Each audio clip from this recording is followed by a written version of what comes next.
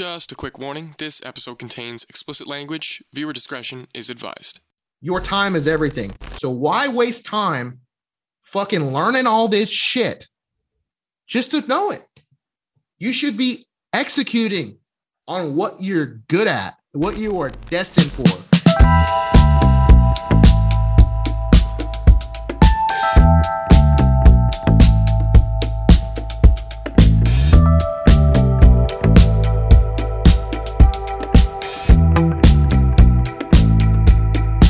Another installment of the Perspective Podcast. I'm with my co-host Mitch Harley. My name is Devin, and today we have Michael on, and we are going to be diving into social media marketing, millennials, and aliens. I don't know. We don't know where this is going to go, but that's right. So Michael, I got a question for you because this is something that I'm commonly faced with. Yeah. And I've kind of figured out a way for myself to communicate it, but I'd love to get your perspective on this. So most of these people who are, starting businesses or running businesses or have been in business for decades, the world of social media is kind of a scary thing. They are worried about what they look like and how to present themselves. And especially the older generations, they come from a place where you really have to protect that, that brand and that image and what you say and what you don't say. So it's a lot of vanilla stuff out there. So what they end up doing is starting a Facebook page, inviting like 20 of their friends, and then Facebook gives them their cinnamon bun on a toothpick and says, "Hey, do you want to boost this post?" Then they boost the post and they go, "You know what? Facebook marketing doesn't work. This doesn't fucking work." Yeah. Sorry, I don't know if I can cuss, but I just did. So you might have to bleep a lot today. We just cracked the egg. There it is. Okay. So what's your take on that? How do you approach somebody with that perspective? Well, I think the fact of the matter is Facebook's designed to make money for themselves. Okay. So yeah, they want to make it extremely accessible to you to boost your posts. Because let's face it, unless you're doing a giveaway, some form of growth hack that the algorithm hasn't already penalized, you need to do paid ads. You need to boost. You need to run actual ads. That's the way it goes. Unless you're already established in the marketplace as a brand, a lot of people are really struggling to break into it. And, I've been there too. I'm on the ladder. I'm climbing up too with everyone. You know what I'm saying? But the fact is, you've got to pay for traffic these days. You've got to pay for views these days. Unfortunately, unless you're, the algorithm wants to be like, "Hey, you got a viral video today. We're going to get you, everybody looking at your post." And then you get some, page likes, you get followers, whatever. But how do you keep it consistent is like the true question, I feel, because anybody and their dog can go hit boost. And then they come back to us marketers like myself. They're like, "Facebook marketing, I already tried it. It doesn't work." And I'm like, "Well, have you run ads?" They're like, "Oh yeah, I've run ads." I'm like, "You mean like actual like sponsored by posts, or you mean just boosts?" And like, "Oh yeah, boost button." Okay, there's a big difference. You know what I'm saying? Versus it's like winning the lottery versus building wealth. Yeah. There's a big difference between those two things. Can you explain the difference between a boost and a paid ad? Well, here's the thing. And they're getting better at this. They are. But when you're boosting, you literally, it's a very small, like more generalized targeted audience that you're able to target. Versus when you go in the back end, like Facebook Ads Manager, you have a lot more tools at your disposal to be able to build out audiences that you never could do, like just boosting. And the problem is a lot of people they're assuming that if I pay money, I'm going to get good leads. And that's just not how it is. You have to filter through a lot of shit in order to get the gold. You know what I'm saying? You got to go through a lot of coal to get, you know what I'm saying? And so you have to consider the fact that you are running as an ads expert and specialist. I know on the back end of Facebook that there are so many things you can do that will actually get you results versus just trying to boost and just get general views on a video or general, engagement. You know what I'm saying? Because after you stop posting and after you stop, the ad money's gone after the boost so many days, then you're back to square one. You got no engagement. You got nothing. You know what I'm saying? Unless you're building a process and you're building a brand and consistency that Facebook actually starts to value you more, and I don't know if you guys, want to get into this or not, but the value of a Facebook user it's getting more expensive. It is. I mean, Google ads are very expensive. They're the king. Everyone's doing Google ads, or at least the bigger companies are. It's kind of the shortcut to SEO. You know what I'm saying? That's what I call it, the shortcut to SEO. But Google works, but Facebook, man, like Facebook is the single best way to get the cheapest cost per lead. Like if you're doing like ad campaigns versus Google, hands down. And that's why I encourage so many people to consider it, but don't just blow your money on it. Like do some testing, do some small incremental things. You know what I'm saying? Go ahead, Mitch. Because boosting, and I think for a lot of people that are listening to this too, like they only know what they've seen. Yeah. Right. So when you boost and you say, hey, I want a $25 boost, because they'll match my credit for the first time or whatever, but that's only per day. Right. So if you're into that, it becomes like a subscription where if you want to meet that 30, 60, 100, 200 leads that they're promising you for that amount of money, you have to continue paying that each day. Well, at the end of a week, you're now $150, $200 in, when you could have taken that $200 and put it into the ads manager and done a much more, maybe not bigger reach, but more refined reach. Right? Because you have more control. Yes. And precision, and I think that's where the misconception comes in. Precision is so much more valuable than just general chaos. You know what I'm saying? Like, and they also, I don't know, they had the feature where, do you want to run this daily, or do you want to like use up all of your budget as quickly as possible? Right. You know what I'm saying? And even Jordan Belfort, I follow Jordan Belfort. He was even talking about this. He was like, yeah, do not hit that button. He's like, where use up your budget as quickly as possible. Like, do not do that. That was a mistake. Right. And there's a reason for that. And, of course, again, Facebook's a free platform. Okay. And the reason it's free is because they're making shitloads of money with paid ads and getting us to help customers with it, or you boosting your own posts. Right. And so the thing about it arbitrage is what it is, right? It's like, these people are on that platform, they're in that space. And so Facebook can get you to pay them money to use that space for a function like advertising or marketing, right? Now, my opinion is this. I value Facebook. So everyone has a priority list, right? With clients and different things like that. If you are let's say you're a roofer or something. I work with a lot of roofers and contractors. That's kind of the niche I like to work with. I work with a lot of other people as well. But the fact of the matter is, why do I do that? Well, because it makes more sense for them to do ads because they have a higher ROI potential, right? So if they're getting a roof job and they're doing commercial, let's say, and the roof's at $100,000, they get paid, and that's their profit. Or even if it's $75,000, right? And let's say they spent $10,000 on ads that month. That's an insane fucking ROI to get the customer, right? It's insane, right? Whereas if you are a smaller business, say a restaurant, restaurants are already extremely tight on budget, right? So to do, ads for like a restaurant on a shoestring budget, yes, you can get it done and it works. But in terms of, are they happy at the end of the day?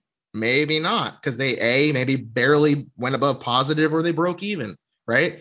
But if you have, I feel that Facebook ads is not for everyone. And I'll just say that. And there's marketers out there who are going to be like, everyone should be doing it. No, the fuck you shouldn't, because it can absolutely drain your wallet and it can absolutely make you just completely lose faith in marketing, first of all, because you have to know thyself, right? Know your business model, know how many customers is it going to take for you to break even that month or go above that? How many, how many deals do I need in order for this to be worth it to me, right? And so when we try to take an onboard a client, we look at all that first because we're looking for actual long-term relationships with customers. We don't want 1 month and that's it. Like that's why I'm sure you've experienced this too. Okay. Where people are like, marketing agencies are the fucking scum of the earth. Those rat bastards. You know what I'm saying? And it's because they had a horrible experience. And it's because people are not looking at the big picture. They just want the coin easily. There's a lot of terrible roofers out there too. Exactly. That doesn't mean all roofing. I come from the roofing world, so right. I relate very well to what you're saying. You know what I'm saying? And then that even more is why, again, I value, when I was trying to talk about get back to the priority list, when I work with a client, I'm like, hey, do you have a Facebook page, right? If you don't, let's fix that. If you do, let's enhance that, amplify that. Because if you're not on YouTube, right, people are on Facebook, right? When they're most of the time. And now TikTok has creeped this way in very, very much, right? Which is great. But for like, when you're looking for like a business to do business with, a lot of times people will go look at the review section on a Facebook page, right? Or they'll go to YouTube and they'll see if there is any reviews, things like that, or Google, right? So the thing about it is Facebook is incredible because the cost per lead is a lot lower than Google when running ads. And secondly, you start doing the right kind of ads and you get the engagement and the comments. And for people who don't know engagement is basically people like reacting to your post, whether they're liking it, disliking it, commenting, and things like that. If you have a successful ad, you're going to have a lot of comments and a lot of likes on it. And that actually is social proof for other customers to be like, so Billy Bob said that they just had their roof done by so-and-so last week and they were amazed by it. Well, that just made them feel a little more secure, right? Because they're like, a lot of roofers they're crooks, a lot of them. And that's just the way it is. I mean, my family's experienced it. Like you had a roof put on like a year and then like $5,000 later, you need a new roof. And then it's not under warranty. They didn't do a right install, blah, blah, blah, blah. And people are scared. They're scared. And so how do you, as a marketer, take that knowledge and know for each industry, what is people's pain points and what are they afraid of and why will they do business or why will they not do business with you? Right. And so for roofing, a lot of it is, you have to build a presence, a credibility. You need to show proof. Hey, this is like before and after, hey, this is the owner of the company. They've been in business XYZ amount of time. This is what they do. If something doesn't work out, this is how they fix it for you. Right. So a lot of it, to get back to the point about Facebook, is the fact that you can do things at a cheaper level, but also at a more valuable level. Because let's face it, let's say Google PPC, right?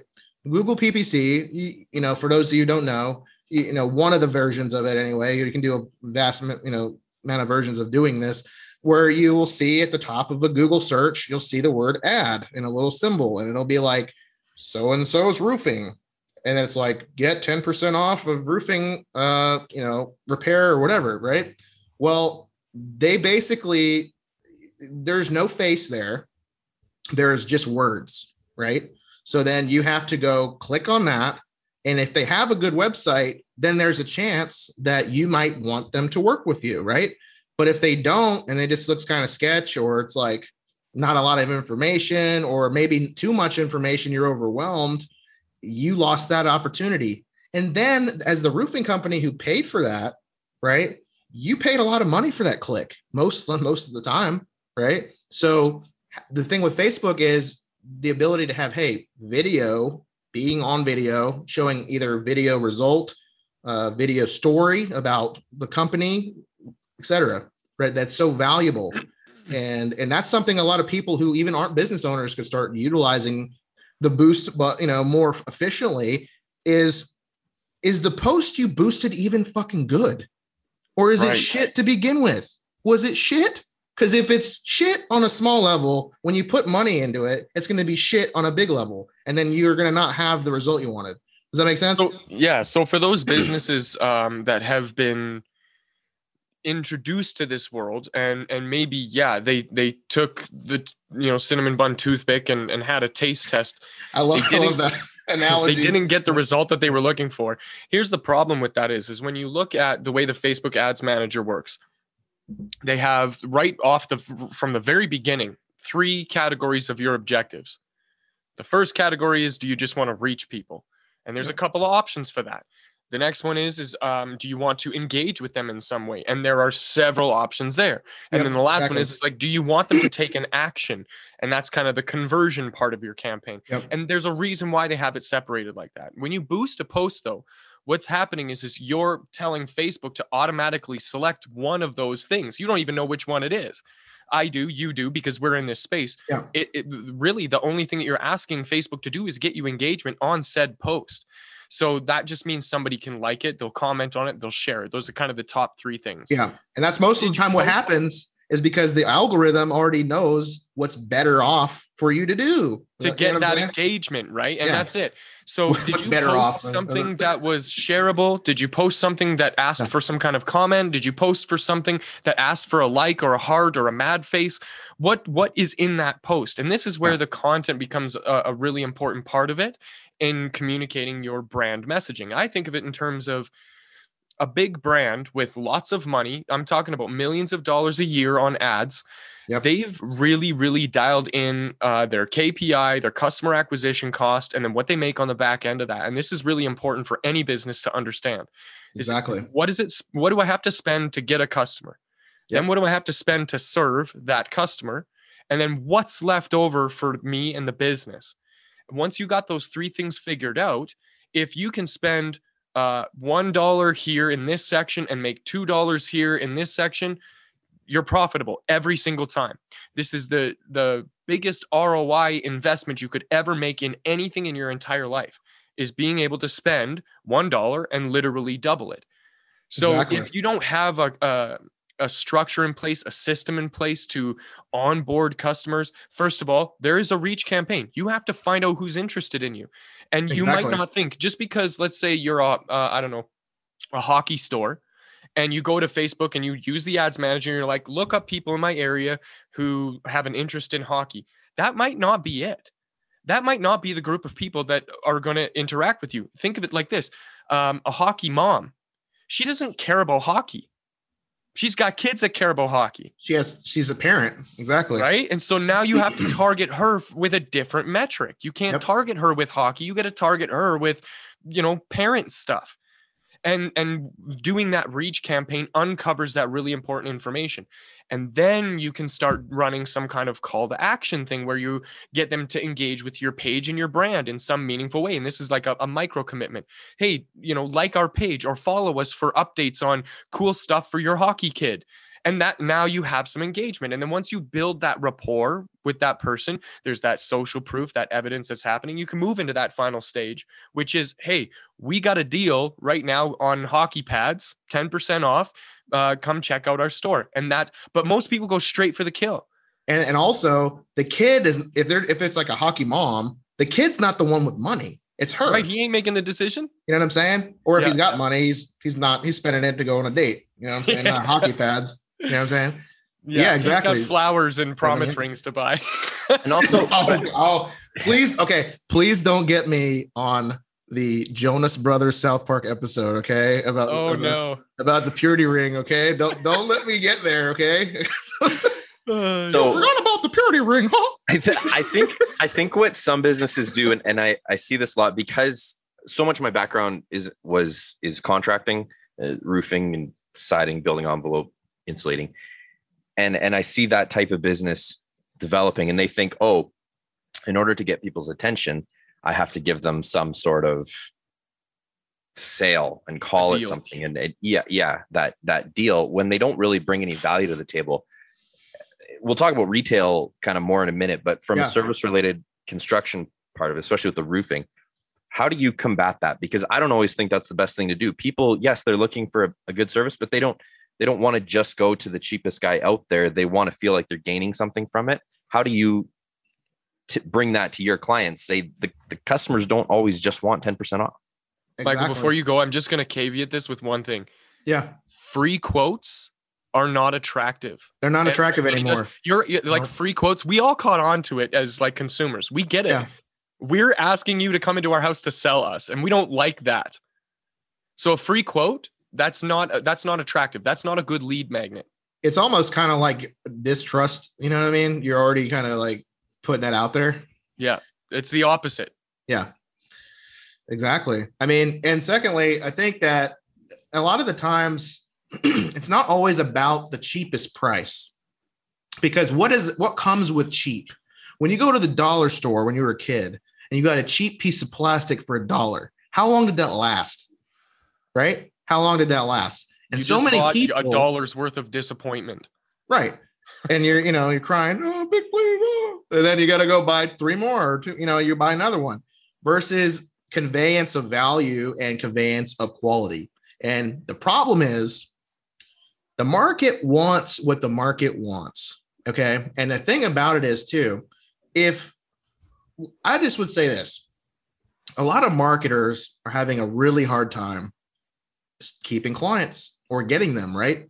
And the thing about it is retention. Let's talk about retention. So basically, we're in a society now where people want instant gratification instantly. That's why it's called instant gratification. So it's the job of the marketer or the whoever's, whatever business you're in, to convey to your customer that this is going to take time and investment. This is not a one-time you're freaking rich the next moment we run an ad. It's like there's a process behind it.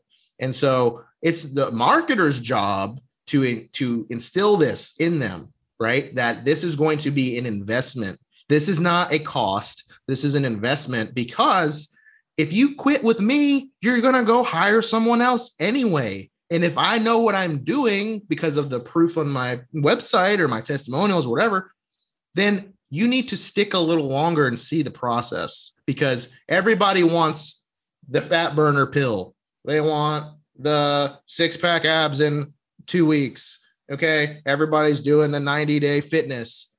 If you're 400 pounds, you did not get 6-pack abs in 90 days, right? So it's like, unless maybe David Goggins could. David Goggins could do anything. Okay, let's be real. Scary. You know what I'm saying? Let's be honest. Yeah. And I think he might have even done it, but he's an anomaly. Okay, but my point is that's that lottery effect. Yeah, my point is, the problem is the fact that marketing and sales run the world. We run it, brothers, both of you. Sales and marketing run it, and it ain't even about if we're in marketing or not. You turn on the TV, you're being marketed. You turn on the radio, you're being marketed. You listen to some influencer talk about this great hairspray they got. You are being marketed. And so for anyone who thinks they're not, they're living in a dream, because you drive down the street. What do you see? A billboard. Okay. And then sales and marketing make the world go round. Okay. And the fact of the matter is when you are, the problem is marketers have actually sabotaged themselves, because we've got stuff like, I don't know, I don't want to name any names, but there are programs out there who will say you will become a 6-figure agency or whatever in 1 month or 30 days, 90 days, whatever. And then when the people realize just how fucking hard it is to even talk to people, they give up and they're like, this is bullshit. Right. And then there's the same customers who are trying to hire a marketer who are like, I saw an ad on Instagram that I could make $10,000 a month if I did Facebook ads, and I'm not. So you're fired. Right. That is a false sense of reality. And that is what we're dealing with. And that's what everyone's up against. Right. And so I feel that this is for sales too, not just marketing. I feel that for the world of sales and marketing to truly get the money it deserves and to help the people it needs to help, it needs to be much more transparent on the front end.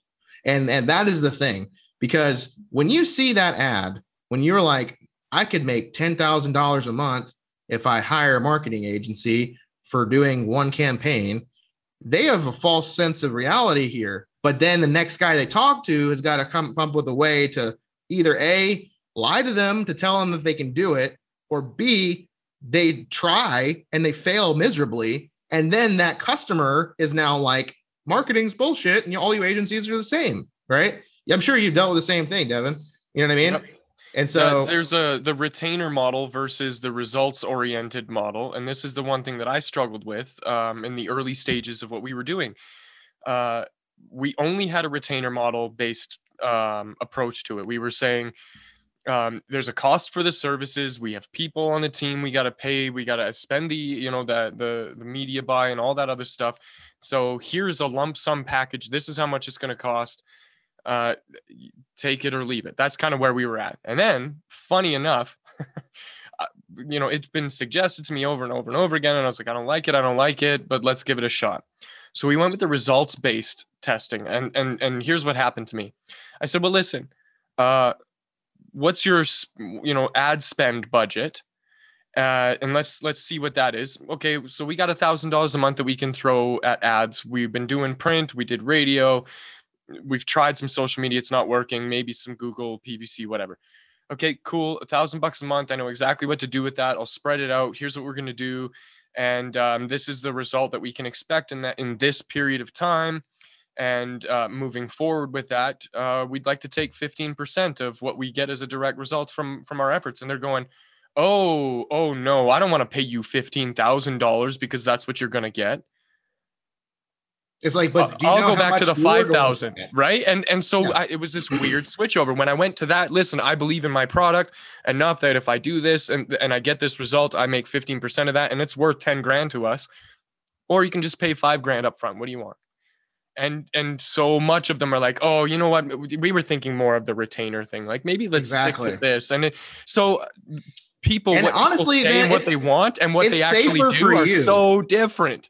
It's safer for you though, if you do the retainer model. Because if you think about it, there's no telling how many people will just, they declare bankruptcy after they buy a new car or whatever, stuff like that. So it's the same kind of concept is like, who's to say they'll even give you your money? And then you spent the man hours, and I believe people are good, but I also believe in reality, right? So what is it going to take to get a result for them and also make sure that you are happy as the service provider?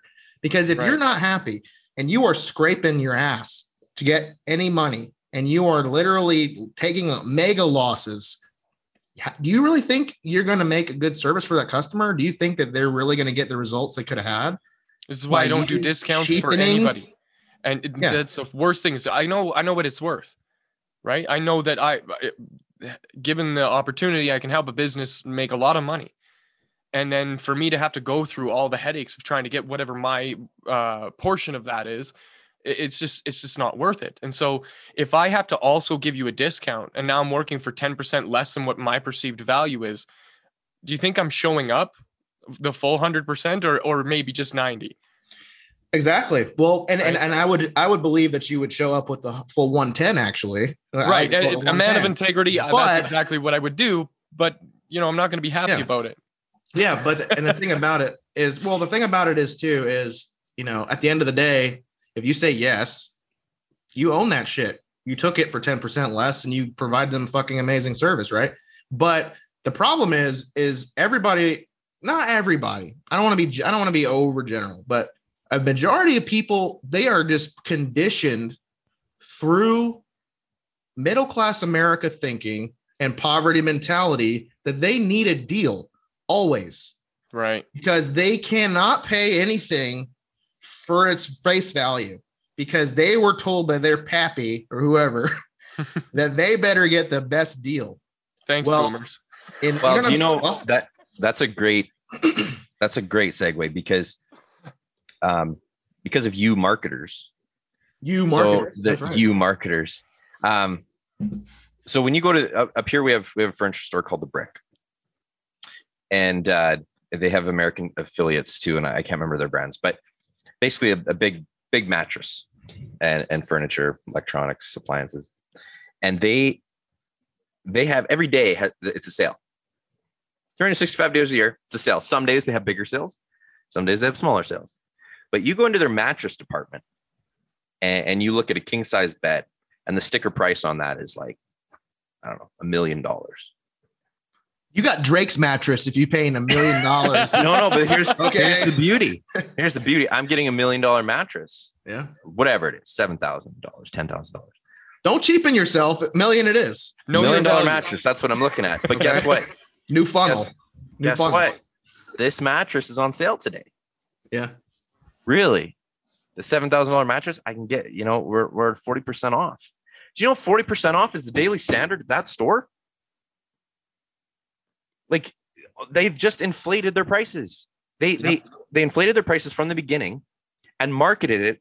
And then when they do have a sale, they're getting regular price anyway. The and that's just, I pick on the brick because there's a lot of industries like that though. But the mattress industry is famous for that, is making people think that they're getting a deal. And maybe sometimes they are, they're one spring sale or whatever. Hey brother, if there's no bed bugs, you got a deal. Okay. Yeah. There's no bed bug. You're good.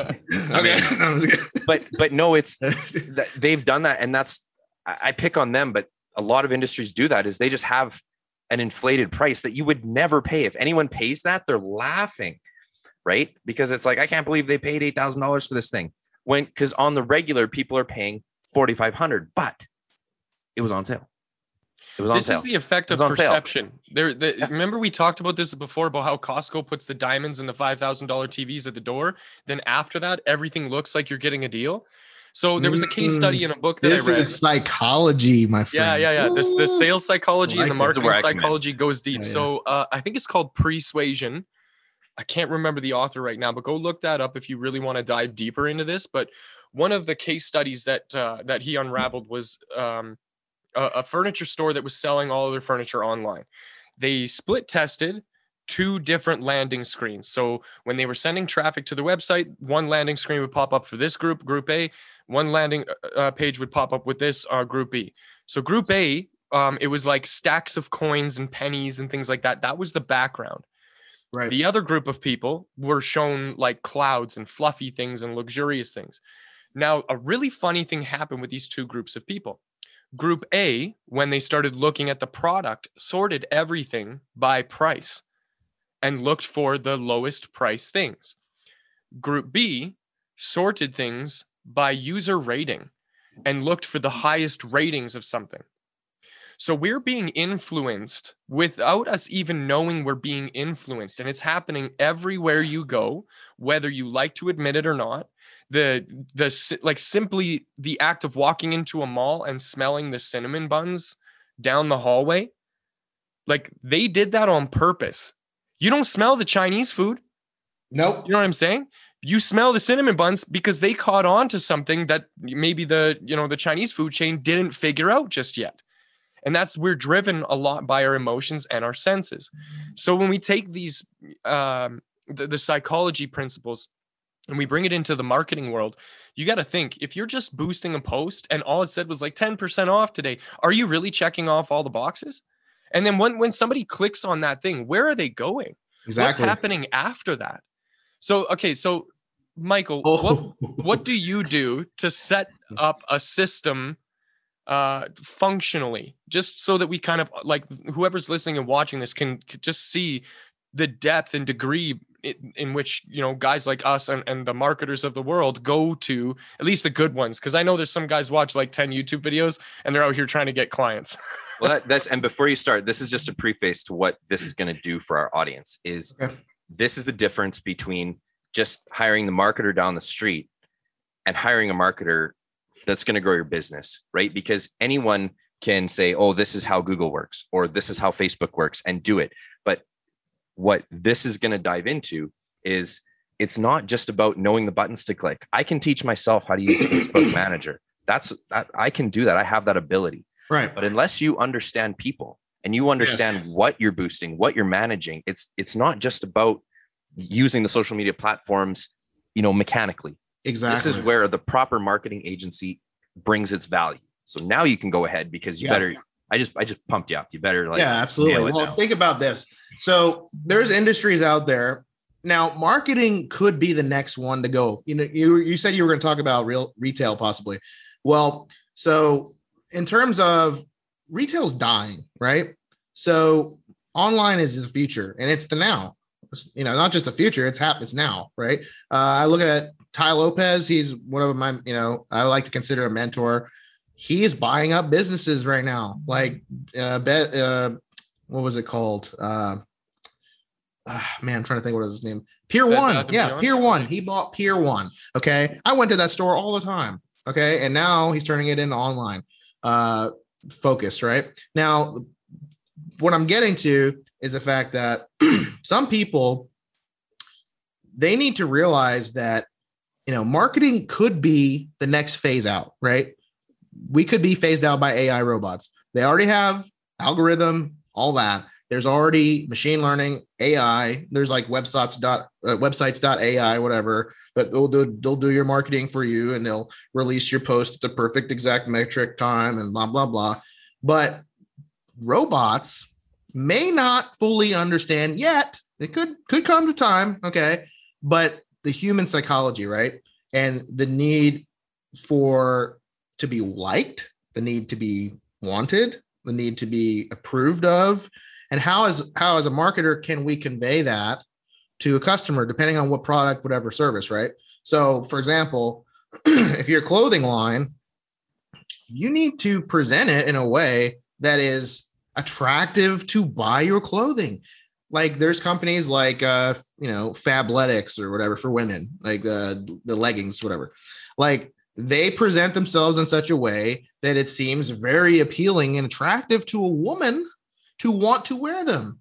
You know what I'm saying? Nike has a way of attracting us men to want to wear Nike swag. You know what I'm saying? And for whatever reason, and if you're into UFC, I like UFC. Okay. Like a lot of guys, they've never set foot in a dojo or, a jujitsu or anything like that, ring, but they want to wear the merch. Because why? Because it's a presentation and it's a representation and a perception, as you said, that you're tough. I belong to this tribe. Right? It's tribe mentality. It goes back to psychology, human conditioning, right?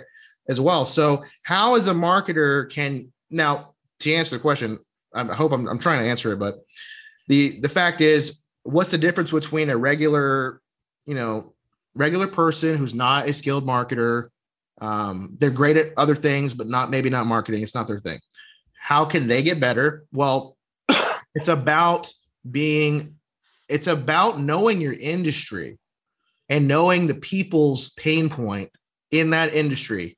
Or if it's not about pain, it's about pleasure, because it's either pain or it's pleasure. If they want to look better, if they're a fitness industry, okay, you're prying at the pain point that they are out of shape and that they could be doing so much better. And that the woman at the bar might look at them a different way if they had a different body. You're pain pointing. But then the pleasure is like, once you get there, you're going to be feeling 10 times more amazing. Your confidence is going to be so through the roof. Like you're going to get the woman of your dreams, like whatever, I'm being extreme, but this is not that extreme. This is the way it's presented on television. This is the way it's presented on movies, on ads. So to know your audience is the biggest thing. Who are you marketing to? Who are you as a business owner? Who are your customers? Because by now, if you've had any sales, you should know, okay, my customers are between 40 and 55.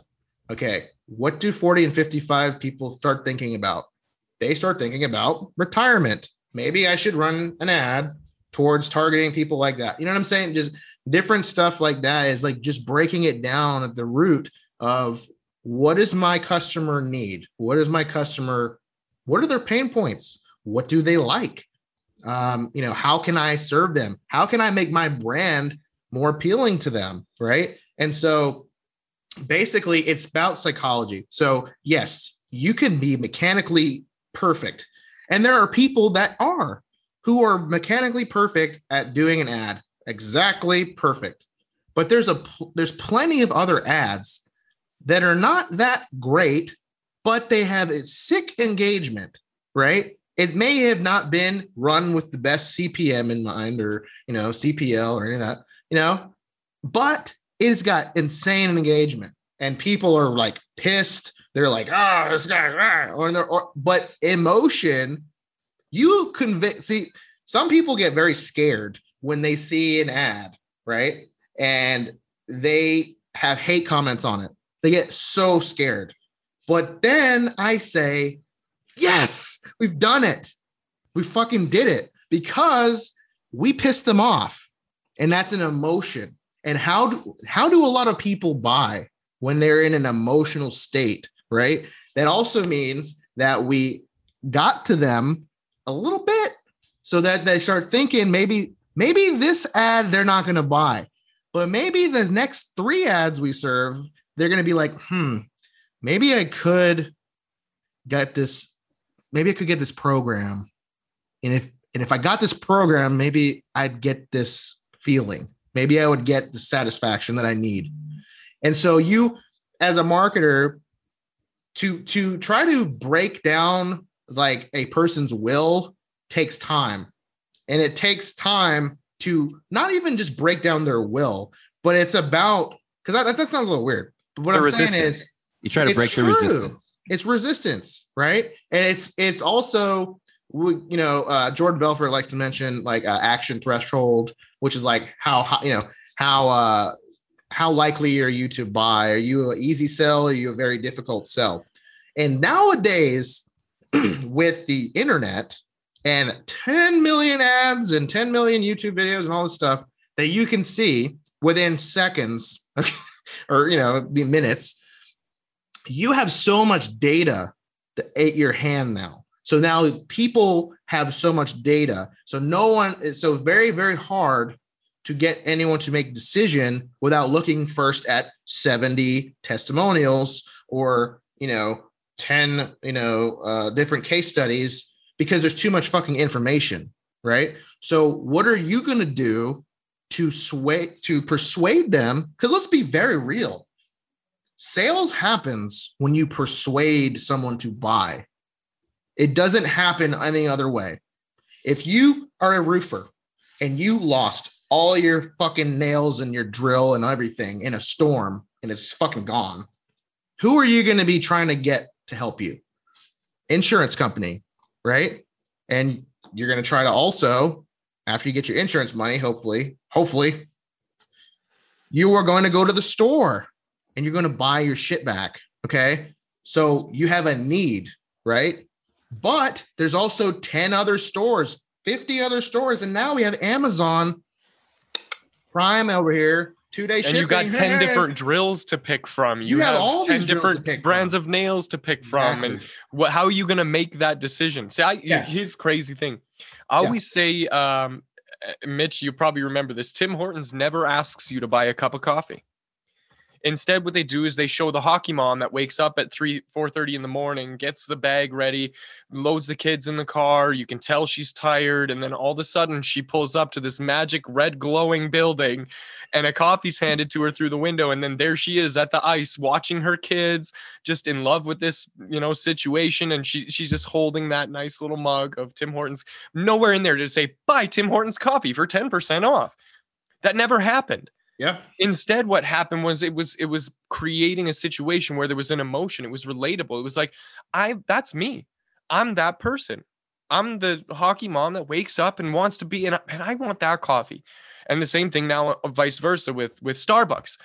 Starbucks never asks you to buy. You must have got my brainwave, because I was going to talk about them. I swear I was going to talk about them. I love the idea of burying the persuasion and the marketing message and the advertising inside something that's not an ad. And this is why.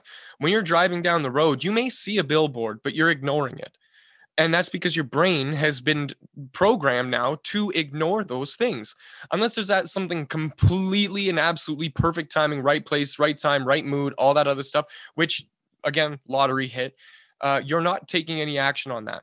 The same thing now happens with flyers. I don't look for flyers in my mailbox. They get thrown out. They get recycled. Like, I don't even care what's on them. I don't care that I can get 2 boxes of pizza for $20. I can find that deal on Skip when I need pizza. And so that goes to show like where people's attentions are. Now let's take that onto social media. When I'm scrolling on social media, I immediately recognize an ad. Immediately, because it is an advertisement. They are advertising a thing, and it's not for me, and it's so straight and blunt and to the point. A perfect example of this is in play was a few years back. They did a promotion for a James Bond movie, and Coca-Cola teamed up with them. And here's what happened. random people were walking up to a Coca-Cola machine to buy a Coke. And when they pushed the button, a big TV screen that was embedded into the Coke thing came on and started, and then just like had this announcement, and a countdown timer started and said, if you want to complete the mission and win, I don't know what it was, $10,000, you have to get to platform 7 in 60 seconds. And so the people are standing there like, shit, is this real? And they take off running. Some of them, they're right on board. They're in it. And so here's this guy now. He's on a mission. He's, briskly jogging. He thinks he can make it to platform 7 in 60 seconds. No problem. But here's what happens. All of a sudden, out of nowhere, these construction workers walk through carrying like a giant piece of plywood, and you can't get by it. And so now he's like faced with this like cliche movie challenge. And he gets by that, and he goes up the escalator, and there's 2 people like jogging on the escalator the wrong way. And so now he has to like try and get into them. And then when he gets to the top of that, there's like this beautiful woman in a red dress that's like, oh, hey, I recognize you, and we should stop and have a chat. And he's got to ignore that and carry on. And so he's a part of this mission now. And that was the whole video. And then he gets to the end, and there's a band playing the James Bond theme song. And there, a few people celebrate and clap for him because, he accomplished this mission. It was really cool. But it was shoot just him dead. Yeah. And it was all a kind of like candid camera behind the scenes shot. And that's the advertisement. Now tell me that is not an incredible piece of content to watch. I'm watching that thing all the way through. I know I'm being advertised to. I know James Bond movie and Coca-Cola are telling me about James Bond movie and Coca-Cola, but they're doing it in a way that brings value to me as the end person who has to endure this shitty content. So if you're a business and you're doing marketing and you're doing advertising, I don't care if you got a $10 budget or a $10 million budget. You got to ask yourself, am I putting in that much effort to build a relationship with a customer, to bring that customer in, to attract them in? And I really love this one, to inspire them to join us in what we're doing to make the world a better place, whether that's a product or a service or whatever. Are you inspiring them to take some kind of an action? Here's an example I'm going to throw at you guys, and you guys can see what you think. So because we're all the same age, we all grew up with a movie called Space Jam. And what was that? Space Jam. Oh, hell yeah, dude. Right, MJ. Basketball. That's where Jennifer First time the guys ever, right now. Yeah, first time guys ever got turned on by cartoon, Looney Tune chicks. So anyway, I just go. Hold on, are we just gonna glaze over that? I just go what he said. You know it. No, I have never. If Sailor Moon was in that show, you'd be all over it. I'm a man of integrity. So that wasn't an amazing movie. Right, we don't look back and compare it to like Pulp Fiction. Yeah, but it was kind of iconic. Oh my god! Oh my god! Yeah, it was just iconic. And now we've got another Space Jam coming out. Yep. And there are lots of opinions on that. Who's in it? Why he's doing it? The whole rebranding Michael Jordan type thing. But what's really cool is nobody that you talk to about this movie that's coming out is like, man, it's going to be so awesome. Nobody's saying that, but why is it going to be a hit? So part of the reason is places like McDonald's, when a new movie comes out, what does McDonald's do? Put out toys. And they bring toys. Now, with Space Jam, they just didn't bring out toys. This is something that they did that was very cool because they're not going after the parents. Because the parents, being us, we're not going to run out to see Space Jam. But our kids will. Yep. And why? You have to bring their little selves to the theater because they need a ride. Yep. But they go and get a Happy Meal. I don't know. Elon Musk might find a way to fix that. Yeah. Uber, or kid, whatever. Kid Uber, my next big thing. Automated car, They buy a kids pack, Happy Meal. There's a branding. Yep. But they just don't get a toy. What they get is a box that turns into a basketball hoop that you put your sauce under, and then you dunk your nugget into the sauce. So now you are not just playing with the toy from the movie. You are in the movie. You are part of that basketball team. You are going to play with LeBron James through your Happy Meal. And you're now incorporating psychology of food, which is a huge stronghold for many people in America. Okay. Well, let's not forget the branding in the Happy Meal. Everywhere else you go, it's a kid's meal. It's a Happy Meal there. Why did McDonald's attach their meal with an emotion? Bro, y'all are reading my fucking mind. Like I fucking love it. But the crazy thing about this is bringing marketing, sales, and psychology kind of all in one. And branding. And what's amazing about this, and I've kind of ranted to Devin about this, off camera, is marketing. The best marketers understand people. The best sales people out there, they understand people.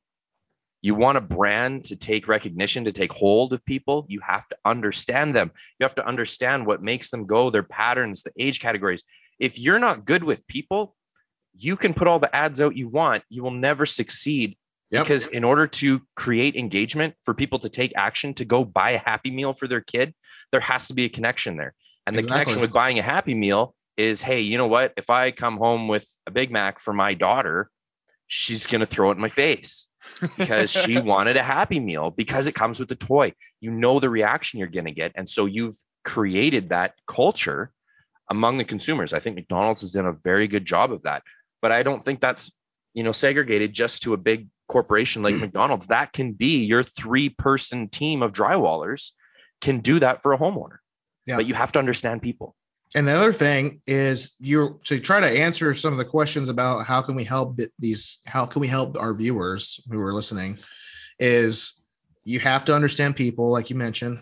You have to understand copywriting and how to do it effectively, because persuasive language dictates so many things. You know what I'm saying?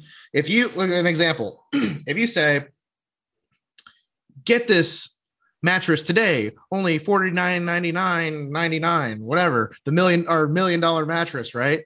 Get it today, versus the new exclusive bamboo cotton blend premier mattress that helps you sleep soundly. It helps you breathe. Like your skin won't sweat. It's so like, you know what I'm saying? Like language. That sounded way sexier. Just like, for the record. Like get the limited edition. Limited edition. Get the limited edition. Premium Cottonelle toilet paper. You know what? You're reminding me of something. Whatever, dude. This might be your opportunity here, but the whole idea, and I have my own position on all this, and I don't know that we really want to get into it, but at the initial stages of when COVID-19 were coming in, and we were talking about, how we're going to approach dealing with it as a group, they put some very specific language on the websites that were supporting this, like the CDC and WHO and all that. And mandatory masks became the bane of my existence, because the science behind it has shown for several years, like decades and decades, that there's the efficacy of a mask is zero. We're getting into this. But here's what they said. No, I was going to shut on this the website. down. This is what they said. Wearing a mask may help reduce the spread of COVID-19. That's what they said. May. So that one word had to be changed to imply, but not say. So they have to imply that taking this action collectively can help, but we can't say that it's going to, because we already know that the science says that it doesn't. So we have to put the language in a way that convinces people. And now so many people, based on that usage of language, firmly grasped on to this idea that masks are effective, not may be effective. Yeah. And so it was speculative at the time, and further studies have supported the idea that they actually didn't do anything. But that language, that use of language and the way that we communicate is so important, whether that's coming from the government in a time of crisis, or it's your business trying to communicate with the people that you're aiming to serve. Whatever it is, the language that you're using is so, so important. And the other thing, to piggyback off of that, is how is your presentation? How are you presenting yourself? Right? Are you when you go to I know there's some people out there who they still do door knocking. They believe in it. I believe in it. I believe in all forms of marketing. I'm not the one type person who's like, digital Facebook. Like I sold dude, vacuums door to door for Kirby. So like all forms of marketing have the potential to work for you. It's just a matter of, is it right for you? If you've tried a bunch of different things, right? And so what I'm saying is the fact that so many people out there still go to McDonald's after we know that the data says that it's not good for you means that there is something you are still going there for that has nothing to do with health. And it has, you know what I'm saying? There is, for whatever reason, they are probably the most successful. Maybe Chick-fil-A is catching up at this point, but Chick-fil-A, McDonald's, and Starbucks, in my mind, are the top three, food industry, beverage industries, in my opinion. And there's plenty of data to support it. But here's the thing. McDonald's, they know their food's not good, but they present it in a way that looks appealing. And they have got brand deals out the wazoo these days. I mean, you've seen it on the menu. I can't even remember what their name is, but it was a TikToker or something. The J Balvin meal. Like this is a first. This is, in my opinion, this is a first. I don't see Burger King doing this. I don't see any of them doing this. Okay, I don't see Taco Bell. They lurk in the background. They got their own little cult. They have their own little thing. But McDonald's is now, they know if they can get you to want their food because it's a status symbol, you will be a customer forever. And the thing is, and they start young with the kids, with the Happy Meal. Happy Meal. Okay. This meal makes you happy. So we've all probably tasted a Happy Meal. Am I right? We all agree? Okay. I still get one on the drive home from, being out for the night sometimes. Yes. How many other people have in this planet has tasted a Happy Meal? Not everybody's eaten a kid's meal at the mom and pop restaurant. They went to McDonald's. And the reason is McDonald's made it fun. They made it appealing. They made it look tasty. They made it look fun, and it's cheap and it's quick. Unless you go to a certain McDonald's, they're very slow. They're usually they've gone downhill. They're very slow compared to maybe years past. I don't know why, but whatever. The fact is, it's still fast food. It's called fast food, right? It's usually pretty consistent. Consistently shitty if you go to the wrong McDonald's, consistently good if you go to the right one. But it's consistent and it's quick and it's $1. Let's go into that, because here's the thing. Marketing is sometimes it's not sexy. You sometimes need to lose money on the front end to acquire a customer for life. And that's the thing. That's what McDonald's has done. You think that they were making big bank off of $1 burger? Are you fucking stupid? No, they upsell that shit. You know what I'm saying? Yes, they upsell. This is Mitch's place. You know what I'm saying? Yeah, I know you're ready. I know you're ready to attack. I can feel the alpha. You're like, oh, we're ready. Okay. They literally fucking upsell you the fries, the Coke, and the Happy Meal all at the same time. And you don't even have a kid because you have fucking Pokemon cards now. And everyone is flipping Pokemon, including adults. Okay. So you have now turned a kid's meal into an adult meal, as marketed as a kid's meal, because I bought it.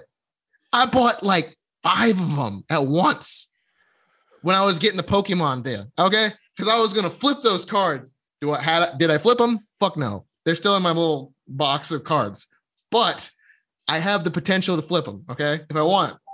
But the fact is, they know how to get to you here and then here. Woohoo, the stomach. They know. Okay. And it's a commodity. So how can you make your business a commodity? Right? If you're in insurance, people don't need insurance. but it would be a really fucking great thing if they had it, right? Including life insurance, health insurance, all that. How can you market yourself to be a commodity? And the second thing is, Starbucks, when you go in there, okay, you feel rich. You feel fucking elite. And they got this little green goddess looking chick on the cup. I don't know what they call it, but there's nothing special about it, but it looks elite and it looks clean. It's on a white cup. Here's a tip. If you want your website to look fucking clean, look nice, sexy, looks, white space, baby. Use white space and that shit will look lux. I'm telling you, with the right format, the right copy, the right video, the right images, you can make your whole website look so much more luxurious, right? Right. And so there's just these little things. So when Mitch was asking, how can a customer or viewer improve their situation? You have to know people. You have to understand what drives a person. You have to understand psychology. You have to understand, we as marketers know certain colors convert better than others. Do you know that? No, but you can learn about it. But it's not about always you learning it all. It's about having it done for you. You know what I'm saying? Like to run. Time is everything. You have a business to run. You have employees. Exactly. You have things to make sure they run efficiently. Yes. Your operations, especially on a lower level. So why do you want to learn about what color converts better than the other? Why do you want to learn? Why even look up the definition of convert? Yeah, what's crazy about this is like all the things that you're talking about, and I think you'll probably relate to this, Michael. Those things are interesting to me. Yeah. I'm attracted to learning about this. I kind of consider myself like a psychologist just without the degree. Like I didn't have to necessarily go to college, but when you sit down and watch, I'm probably saying close to 200 hours easily in 1 year of psychology professors talking about how the brain works for fun. I think maybe that person would have something to say about, communicating with people through visuals and text and video and audio and all these other things. And then you combine a level of creativity. And I imagine, weren't you in a band before? Yeah. Yeah. Did you have the like 70s hair band? No. Luxurious locks? I wish I had it. Okay.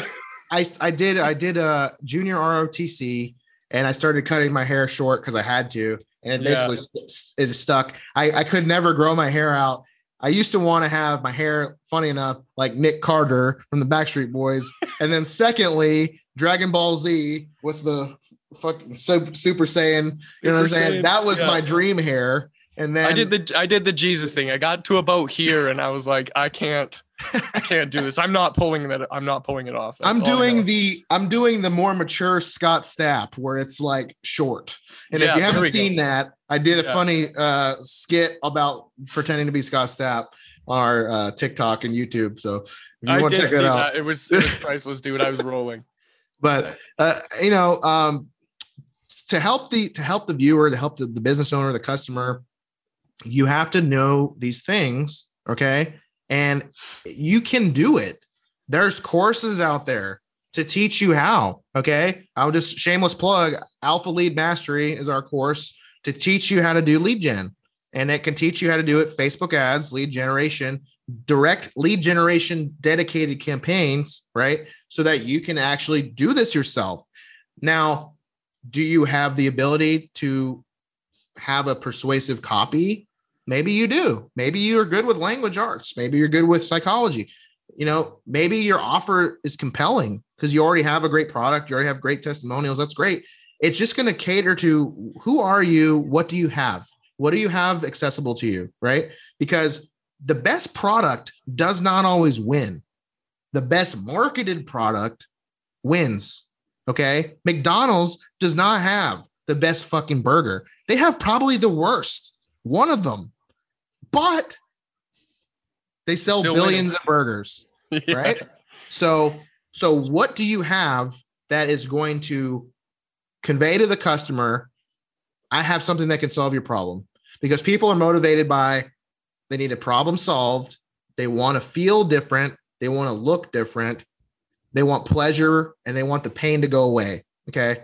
So what is it? What is it for you? What is it for your customer? Right. And so you can do it. Okay. And I don't know if you want to link it, you can, but alphaleadmastery.com is the website. If you want to get that, and that'll teach you how to do it. And we do provide strategies and some winning ads and examples and stuff like that. So you can go ahead and do that yourself. But the fact is, at the end of the day, if you want to we're not just here, Devin and I as marketers, we're not just here to have you have one winning campaign, right? We want you to have a winning brand, right? We want you to have a winning company that provides you freedom. Because why are we in business, guys? Okay. I'm in business to help people, right? But I'm also want to make some money. I want to make money so that I can have freedom, so that I can have freedom for my legacy, my kids, my family. You do too. You want freedom. Okay. There's nothing more slave feeling or slavery than knowing you can't pay your bills. I've been there. It fucking sucks. Okay. I've been there where I couldn't pay my fucking rent. I had to ask my best fucking friend on the planet. You know how humbling that is to ask your best friend, you need rent money and you got 2 kids. Do you have any idea how hard that is? Right. But I did it. And thank God, that he obliged. Right. But let me tell you something. You need to surround yourself with people who are your ride or die. Okay. So in your business, whether you're person or business, whatever, I don't care. If you have a business or brand, I don't care. This is life advice. If you literally want to live life to the full, you fucking surround yourself with people who give a shit about you. And they will tell you to your face, you're wrong, you're right, right? You need to fix this, Mike. You need to do this different. You find those people because everyone else just wants you to like them. They will tell you whatever the fuck that it is to get you to like them, which is mostly bad advice. Or, hey, do you like this ad? Is this good? Yeah, it's fucking good. And it could suck, but then you just made yourself look like an ass because you posted it, right? You need people who will tell you how it is. You need a team to make your life easier, whether that's family, outside person, an agency, a virtual assistant, whoever. You need a team to help you because at the end of the day, we all have 24 hours and how you spend them is how the rest of your life will be. If you continue a pattern, if you continue to be overworked, underpaid, or you are overworked and you're paid well, but you don't ever see your kids, you never see your wife, you never see your family, what kind of fucking life is that? Right? So we are here to help you, to get the freedom and the time. Yeah. It's about time. So many, and it goes back to my joke about Pappy. Pappy told me this. Pappy is dead in most cases. You still got to live, man. You still got to find a way to make time for your kids. You still got to find a way to make time for your wife, for your boyfriend, your fiance, your girlfriend, whatever gender. I don't care. Okay. Your time is everything. So why waste time fucking learning all this shit just to know it? You should be executing on what you're good at, what you are destined for. My perception, I was fucking shit at math. Okay. Back in school, but I graduated with A's and B's, whatever. But in my opinion, I was shit in math. Right. But the point is, why was my parents constantly trying to get me to get an A in fucking math when I was never going to get an A in math?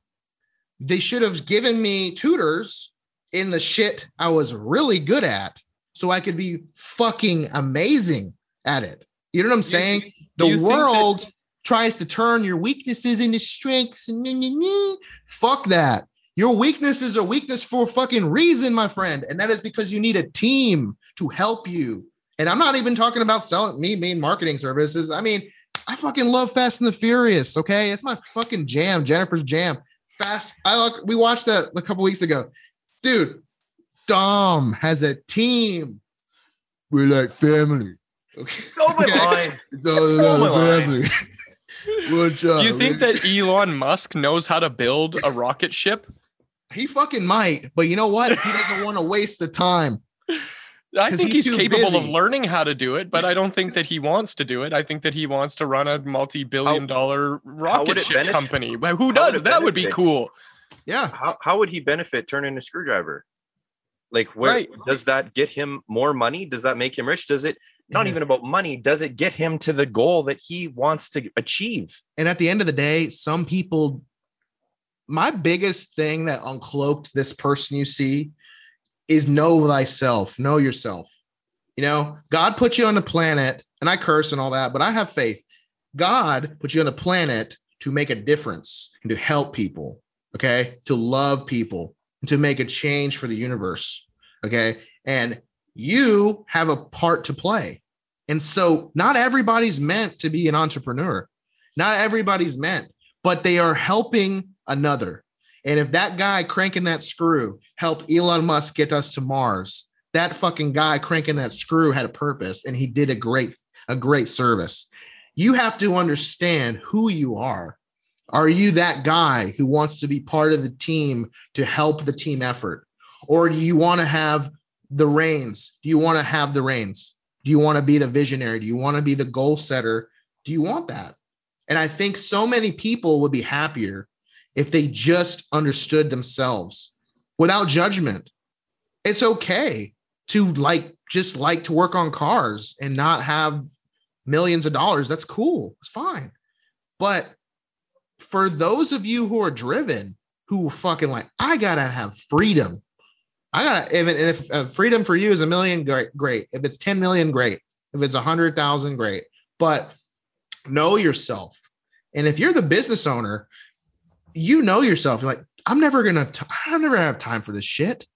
I know roofers, man. They barely have time for their kids. They barely have time for their family. So me choosing to work with this industry is a service. I almost humanitarian, because I understand how hard it is for them. I've never been a roofer, but I see their pain. I know them personally, right? Some confide in me. I understand, right? And so if no matter what service you're doing, okay, if you're in marketing, sales, your product development, you do whatever, do some shit that helps some people, because that is going to make you feel amazing inside at the end of the day. The guy who helped make the first ever rocket to go to the moon, if you want to go and, if you want to talk about the moon landing, we can talk about that. But the fact is, we fucking know we got internet, don't we? We got satellites. Whoever's like, all these people are debating, oh no, the moon landing happened. I don't care. We have fucking internet, and that happened from satellites and shit. So whoever built that changed my life, because we're talking right now. You know what I'm saying? We're talking because of them. So know who you are, know what you should be spending your time on, and then give the rest away. Delegate it. There's so many available, things to do these days. There's people that want things to do. There's people that want to be a part of something important, and maybe they don't believe that they have the capacity to make the decisions, or maybe they just don't even want to. Like, I know my girlfriend, there are conversations that we've had on a number of times where I'm like, because I'm entrepreneurial in spirit, my dad's a serial entrepreneur. This is just part of who I was. When I talk to her about starting her own business, it's like, that's not what I want to do. I want to be, second in command. I want to be the person that kind of helps that person achieve that thing, because I just like being there. Yeah. I like being a sidekick. And I'm like, wow, I completely admire how honest you are with yourself and with the world around you, and how that's impacted the decisions that you've made in your life and the life that you're shaping for yourself. And if you can do that and be happy, I fully support that. And real quick, people misconstrue when I say be alpha, when Jennifer says be alpha, right? We want you to be the alpha of your life. That doesn't always mean you got to be the company owner. That doesn't always mean you got to be a CEO. That doesn't always mean you have to have millions and a Lamborghini and all this shit. Okay. Being a fucking alpha is know yourself. and help people and do the right thing. Okay. And people tell you can't, you fucking shove it and you say, yeah, the fuck I can. Let me show you how. And you prove it and you do it. If it makes you happy. Some people will do things that just to prove something and it doesn't make them happy. No. Your happiness is everything. And the people around you, your small circle, your family, your friends, whatever, your family is the most important. And that's one thing I love Fast and the Furious. His friends became his family. And that's all they talk about. Family first. Brian. Okay. You know what I'm saying? But my wife has a spider page now, and it's got a spider dangling from Vin Diesel's arm. And it's like, we're all family. It cracked me up so hard, dude. But I'm just like, but the point is, know yourself, because so many people today are literally wasting their life trying to live their parents' dream for them, or they're trying to live someone else's life and they're not their own. And the life that somebody told them they should have. Yeah, exactly. But they know deep down that's not the life I want for myself. There's a life outside of that. Being alpha is about that. It's about know yourself, treat yourself well, treat others well, help this planet. Okay. And then use your gifts, because if you can use your gifts and you can monetize them, or even if you can't monetize them, use your gifts, because somebody out there needs you. And it's important to actually show up and be there. So you go ahead. 100%. Before we wrap things up here, we promised aliens. So what's your take on these declassified documents? Do I need to bring my screen share over here? Yeah. So are aliens visiting us, or are we aliens? What's your take on that? Fuck, dude. The real question is, are we a simulation like Elon Musk talking about? Because here's the thing. Have you seen The Matrix, by the way? Yep. The Matrix and like V for Vendetta. Yeah, I probably keep flashing this, but it's like V for Vendetta tattoo. I'll show it some other time, whatever. But the fact is, V for Vendetta and The Matrix are it's so real, dude. And the Matrix idea is like, we live in this alternate dimension, blah, blah, blah, and like, you're not really awake. Well, the thing about it is, man, is like, I know because of personal experience, and this ties into spirituality, because so many people think, oh, aliens are demons if they're real, right? And I was raised Catholic, and I never confirmed Catholic or anything, but I have faith-based beliefs, okay, that are Christian-based, but I honestly don't fall into the category anymore either, because I have a whole nother podcast I could talk about that, because I've been through some serious shit. And I know at the end of the day, it doesn't matter if you're Muslim, Christian, whatever, you're responsible for your actions and how you treat people and your love for people or your hate for people.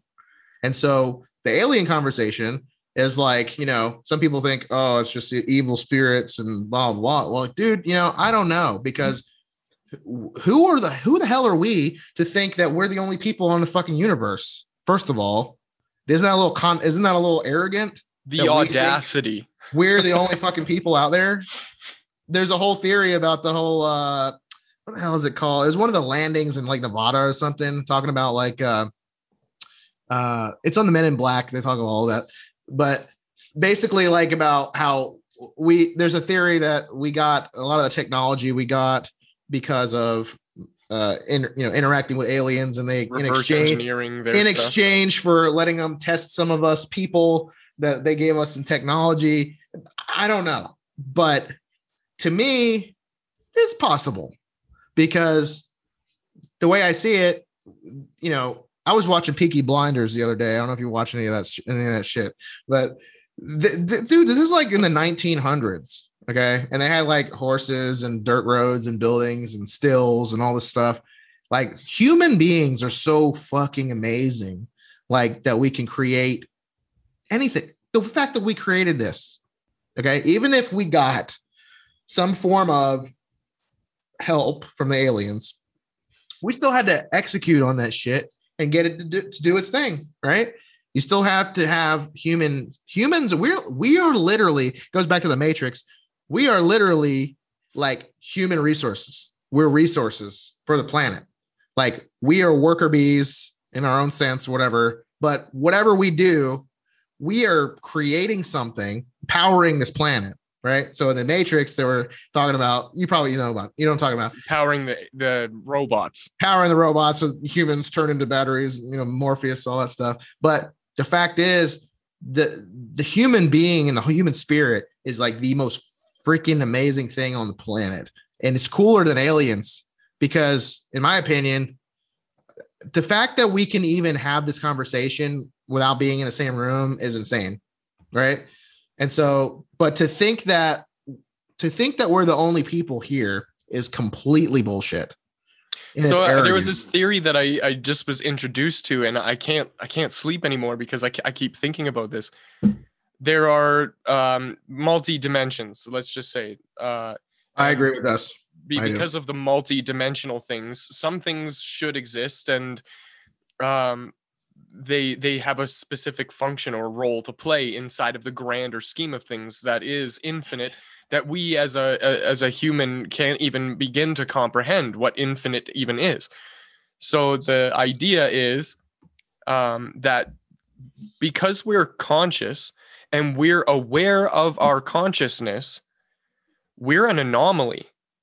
And there's something wrong with that. And the aliens have been interacting with us, trying to figure out if we're the mistake or if they're the mistake, and where the anomaly is. And so right now we're at this precipice where there is a necessity for us collectively now to be consciously aware of and interact on a more reliable in a more reliable way with said alien party to get to the bottom of this. And they can't get to the bottom of it without all of us collectively being consciously aware of it and having it completely confirmed.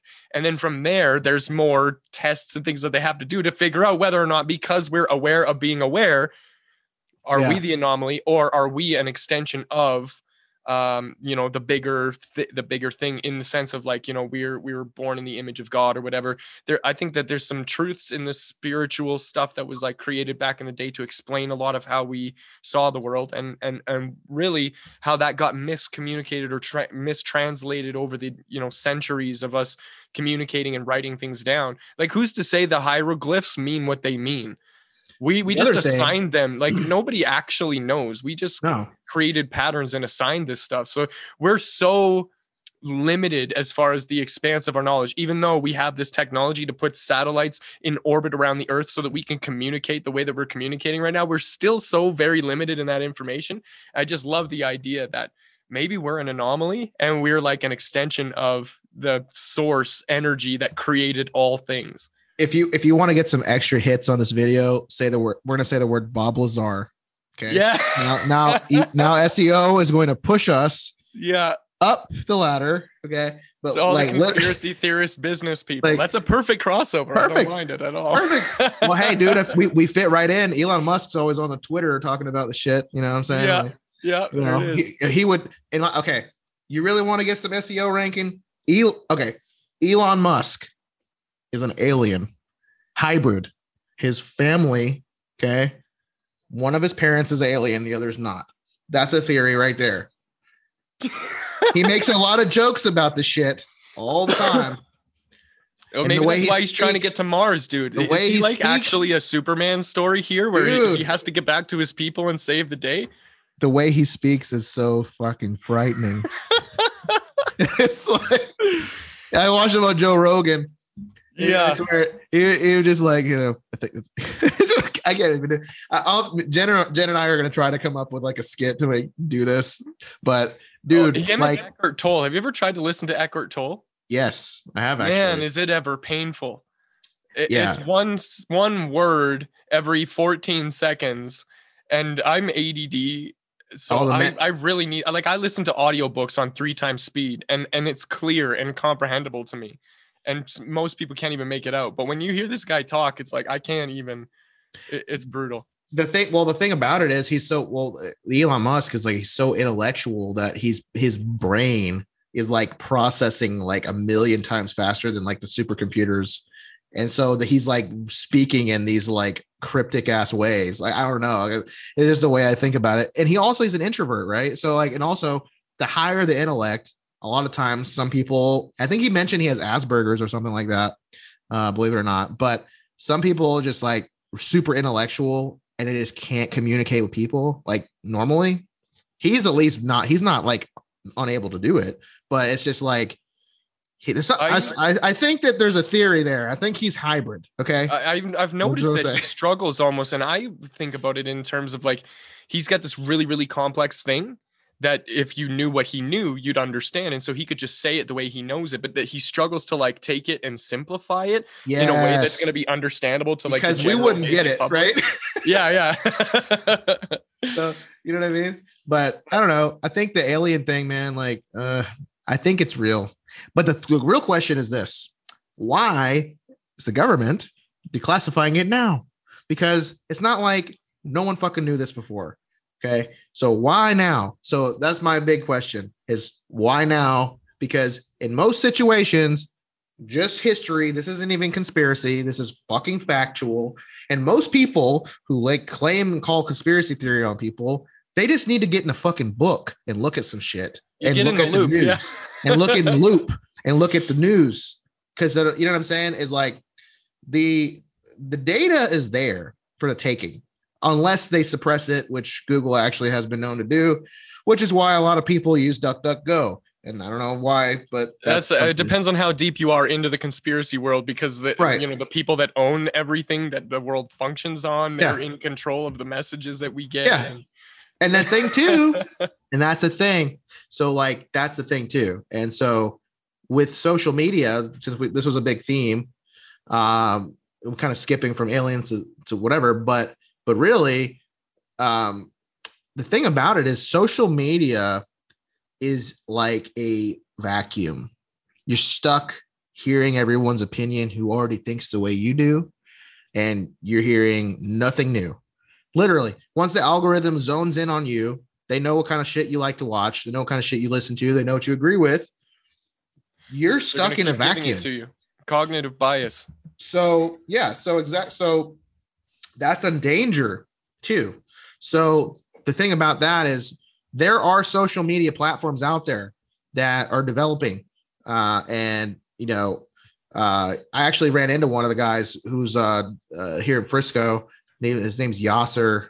Can't think of the last name, but he has developed a new app with Donald Trump for free speech in America, right? So yeah, he's got a fucking sick Lamborghini. It's like fucking red and flat, just fucking amazing. So I know this guy, like, right? So, but the fact is, he's developing technology and apps to give free speech, right? And so that's a big issue right now. Is free speech. And also algorithms, man, is like the fact that you're getting served the same kind of shit. So how are you going to learn anything new?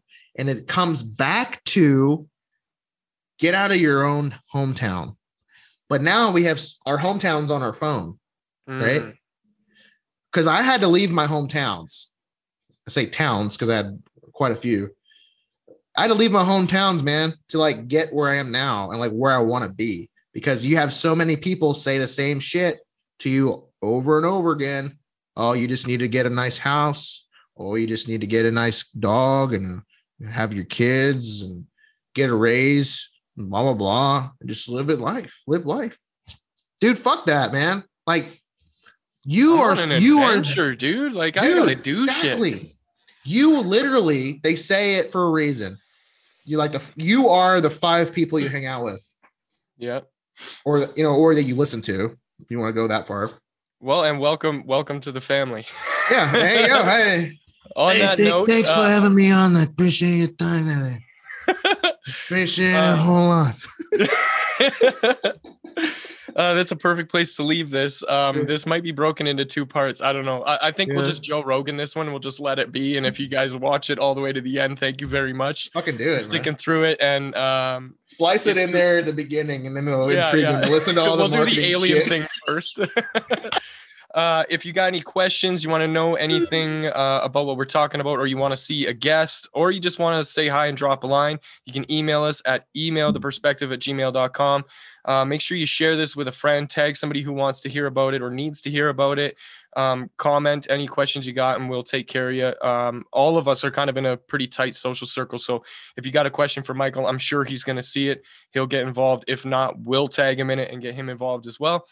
And until next time, we will see you guys on the next episode. Appreciate you guys. Be alpha.